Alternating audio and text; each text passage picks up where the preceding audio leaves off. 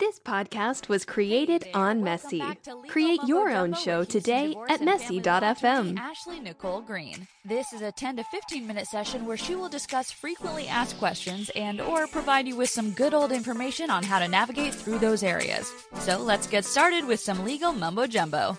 Hi there, welcome back to season 2, episode number 6 of Legal Mumbo Jumbo. My name is Ashley Nicole Green. I'm a Houston family law and divorce attorney, and as always, I'm excited to be back on the mic speaking to you guys about today's topic.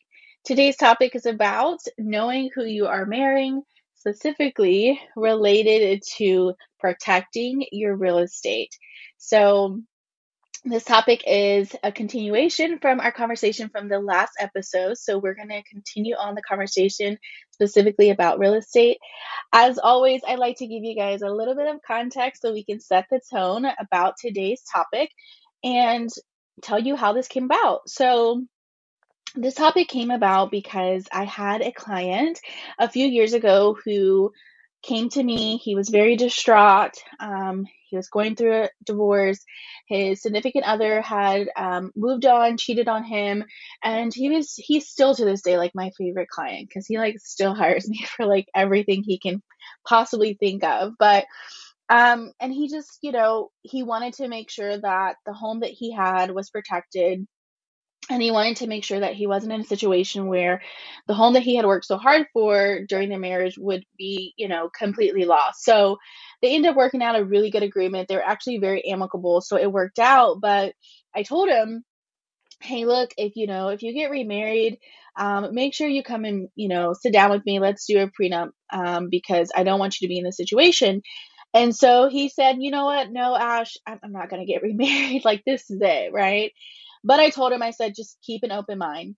So fast forward, it was about a year or so later, he reached out to me and, he had such excitement in his voice. And he said, hey, Ash, I found somebody. And he said, but I remembered what you said. And he's like, I need to sit down and I chat with you. So we chatted, and he thought he needed a prenup, but once we started talking, I realized, you know what, you really need a cohabitation agreement, because you don't have any plans in getting married here in the near future, but we need something to protect you since Texas is a common law state. And so, yeah, we did that. So anyways, I'll talk to you guys about that a little bit more as we're discussing today's topic, but that's how this topic came about. So let's go ahead and jump right in. So if you haven't already, grab you a sheet of paper and something to write with because we're going to go pretty fast. So the first thing that we're going to discuss is in protecting your real estate, you need to make sure that if you have a piece of property that you purchased prior to the marriage, then you ensure that you confirm that as your separate property. And I'm also going to talk to you guys here in a little bit about reimbursement claims. So what I mean by that is what happens if you make improvements on that property? What happens if, you refinance that property? But with all that being said, you want to confirm that as your separate property, and you want to make sure that the other person cannot collaterally attack that. Now, let's say that you purchased a home during the marriage, right? But you know that you're going to be the one putting down the large down payment. You're going to be the one making the notes primarily. Maybe your significant other isn't going to really work, or maybe they're, going to contribute in a different way. But you want to ensure, and both of you agree, that this particular piece of property will be your separate property. So guess what? It's so easy. You write that in your prenup, okay? You confirm that as your separate property. Now, for those of you who are already married and you're maybe in this predicament and you and your spouse say, you know what, I know this is your property. I know that we purchased this during the marriage, but I know you used a large sum of the money you had saved before the marriage. And I know maybe your family helped us get it. And I don't really want to take that from you if we get a divorce, right? You can transfer the property from community property. It's called a partition agreement. So you would transfer it from community to separate. Okay. So that way, if the divorce comes about, your spouse doesn't have someone in their ear saying, well, this is community. You need to go after it. You're entitled to half of it, right? That conversation would not need to happen because you have this partition agreement. Now, the same is true if you are living with someone, which is what happened in the case that I mentioned a little bit earlier. My client said, I'm going to have this person come live in my home. But I had to warn him because I said, well, let's pump the brakes because you have to remember Texas is a common law state. So, and it doesn't take a lot to claim common law marriage. You just live with each other, hold each other out to be husband and wife, and other people recognize, y'all both agree. So at some point, maybe if you're in a long-term relationship, you start using the phrase hubby, wifey, things like that. And now fast forward, you're going through a divorce and they're using that against you because they want to now claim common law marriage. And you're like, wait, we never formally got married. Well, in Texas, it doesn't matter because there's really no time period, right? That you have to live with someone to claim that. So we talked about that, and I said, well, let's protect your real estate this way. Let's come up with a cohabitation agreement that says that you do not have any intent to be recognized as common law. If you get married, it will be a formal marriage. It will be, signed certificate, not any common law, none of that. Also, anything that you do as far as like upgrades on this house, anything that you do is your house, 100%. Even if she contributes, even if she feels like, some of the money you're taking from, y'all's relationship is going back into the house, this will be confirmed as your separate property. So that's what we did. And fast forward now, it's been about a year, and I just love this client. Like, he's so amazing, but he's doing great. And he's happy and she's happy. Like, they were very amicable, so it worked out. So that's the first step in protecting your real estate is sit down, come up with an agreement, whether that's a prenup, whether that's a partition agreement, or whether that's a cohabitation agreement. The second thing that you want to do is that you want to make sure that you have something in your agreement that says what happens if there's a breakdown in the relationship when it relates to the other party moving out.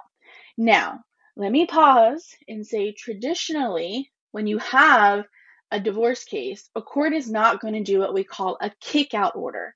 A kick-out order is when the court forces a spouse to get out of their home that they've lived in the marital residence. And they do that, but it's very, very difficult to get a kick-out order. You have to have, severe circumstances such as domestic violence, something of that sort where it's a danger for that person to continue to reside in that home. It can't just simply be, I want the home, they don't, so I'm kicking them out, bye, right? It can't be that. It has to be something much more significant. So, what happens if you are in a relationship and you have this house and it's your house, right? And let's say you had this house before the marriage and you're doing your prenup. You need to put in there how many days they have to get out of the house. Now, I will tell you that this same particular topic came up. I was doing a prenup for a client last year, and it was like some absurd situation where they were like, you have like, I don't know, like 10 days or something to get out of the house. And I was just like, yeah, no, we're not gonna do that. So we negotiated, and she got a much longer period. I think we ended up putting in there like 60 or something days. And I argued that, that's the waiting period for a divorce anyway. So at minimum, she should be able to stay in there at that time. So they went for it. But yeah, like, you have to do that. Okay. So make sure you do that. Otherwise, if you're going through a divorce, like, it doesn't matter that it's your separate property, right? It doesn't matter that you obtained it before the marriage. That's her marital residence or his marital residence as well. And so it's going to be really difficult for the court to say, I'm going to kick this person out of their marital residence, even though it's your separate property. So hopefully you're following there. The same is true if you have already, gotten married with your spouse and you want to make sure that you have some type of agreement in place, right? Now, you can definitely put it in there. It's something that, I haven't really seen as much on that end, but I'm sure that, if your spouse is in agreement with it, you guys work out a reasonable number of days that they have to get out, then that's something that can be worked in there. Now, typically, this type of provision, I should say, is a lot easier when the parties don't have children. So that's something to kind of keep in mind. If you do plan to have children or you have children, make sure that you're kind of equating, right? The cost of moving, the cost of getting a new apartment. I had a case a few years back where this particular situation came up, and he wanted her out of the house by a certain period of days, but they had children together, right? Now they weren't going through the divorce; it was a prenup. And so what we ended up doing is we had a clause in there that she would be out by X number of days, but he had to provide her, X amount of money by, before that time period came, right? So that way she can utilize those funds to actually be able to move, because otherwise, like, she would be homeless and on the street. So you have to think creatively. The same is true for a cohabitation agreement. So in the case that I mentioned to you guys earlier with my client, um, he also, he was hesitant about it at first, but I'm like, I understand you don't want to kick her out. You're not thinking about kicking her out right now, but God forbid something happens, like, we need a plan. And so we also put, a number of days that she had to be out of the house, with her children and all of her belongings and everything. So that way she wasn't able to claim that. And he had some type of remedy to be able to get the result he needed.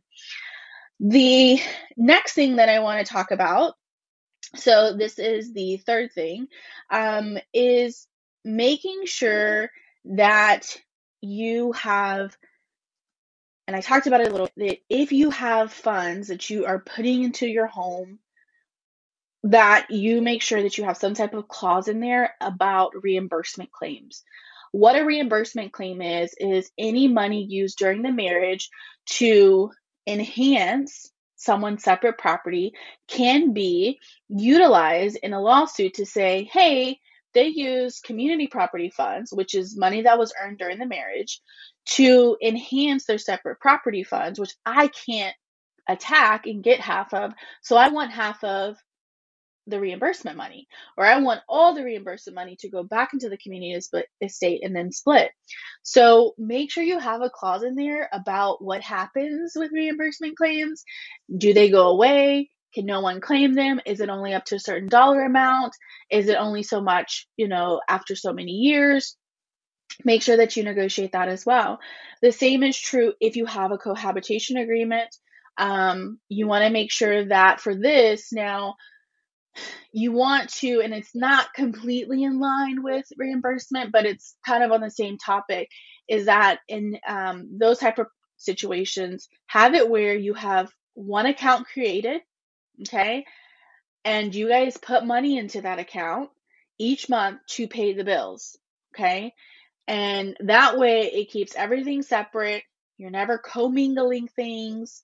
You're never putting your money together. So in our client's case with his cohabitation agreement, we had it where they would set up an account, and each month they would put money into, let's say, a Bank of America account, half of the amount of the bills. Both of them would do that. And so that way, she could never argue that, they've commingled these funds. It's half of hers, is what's in his, and so forth. It's like, no, we have this one account that we have together, and that's it. And we only put enough in there for bills to be paid each month. So with that being said, I hope this podcast is helpful. I hope it, creates some juices in your mind to start thinking about ways to protect your real estate. If you feel like this is something that you want to chat with me more about, I would love to chat with you. We offer a free 15-minute case evaluation. You can also book a consultation if you feel like you need more time. We will be able to explore the different options, any concerns you have. And I think it's a great way just to kind of have some peace of mind. So yeah, I hope this, like I said, topic was helpful. And until next time, you guys take care. Bye for now.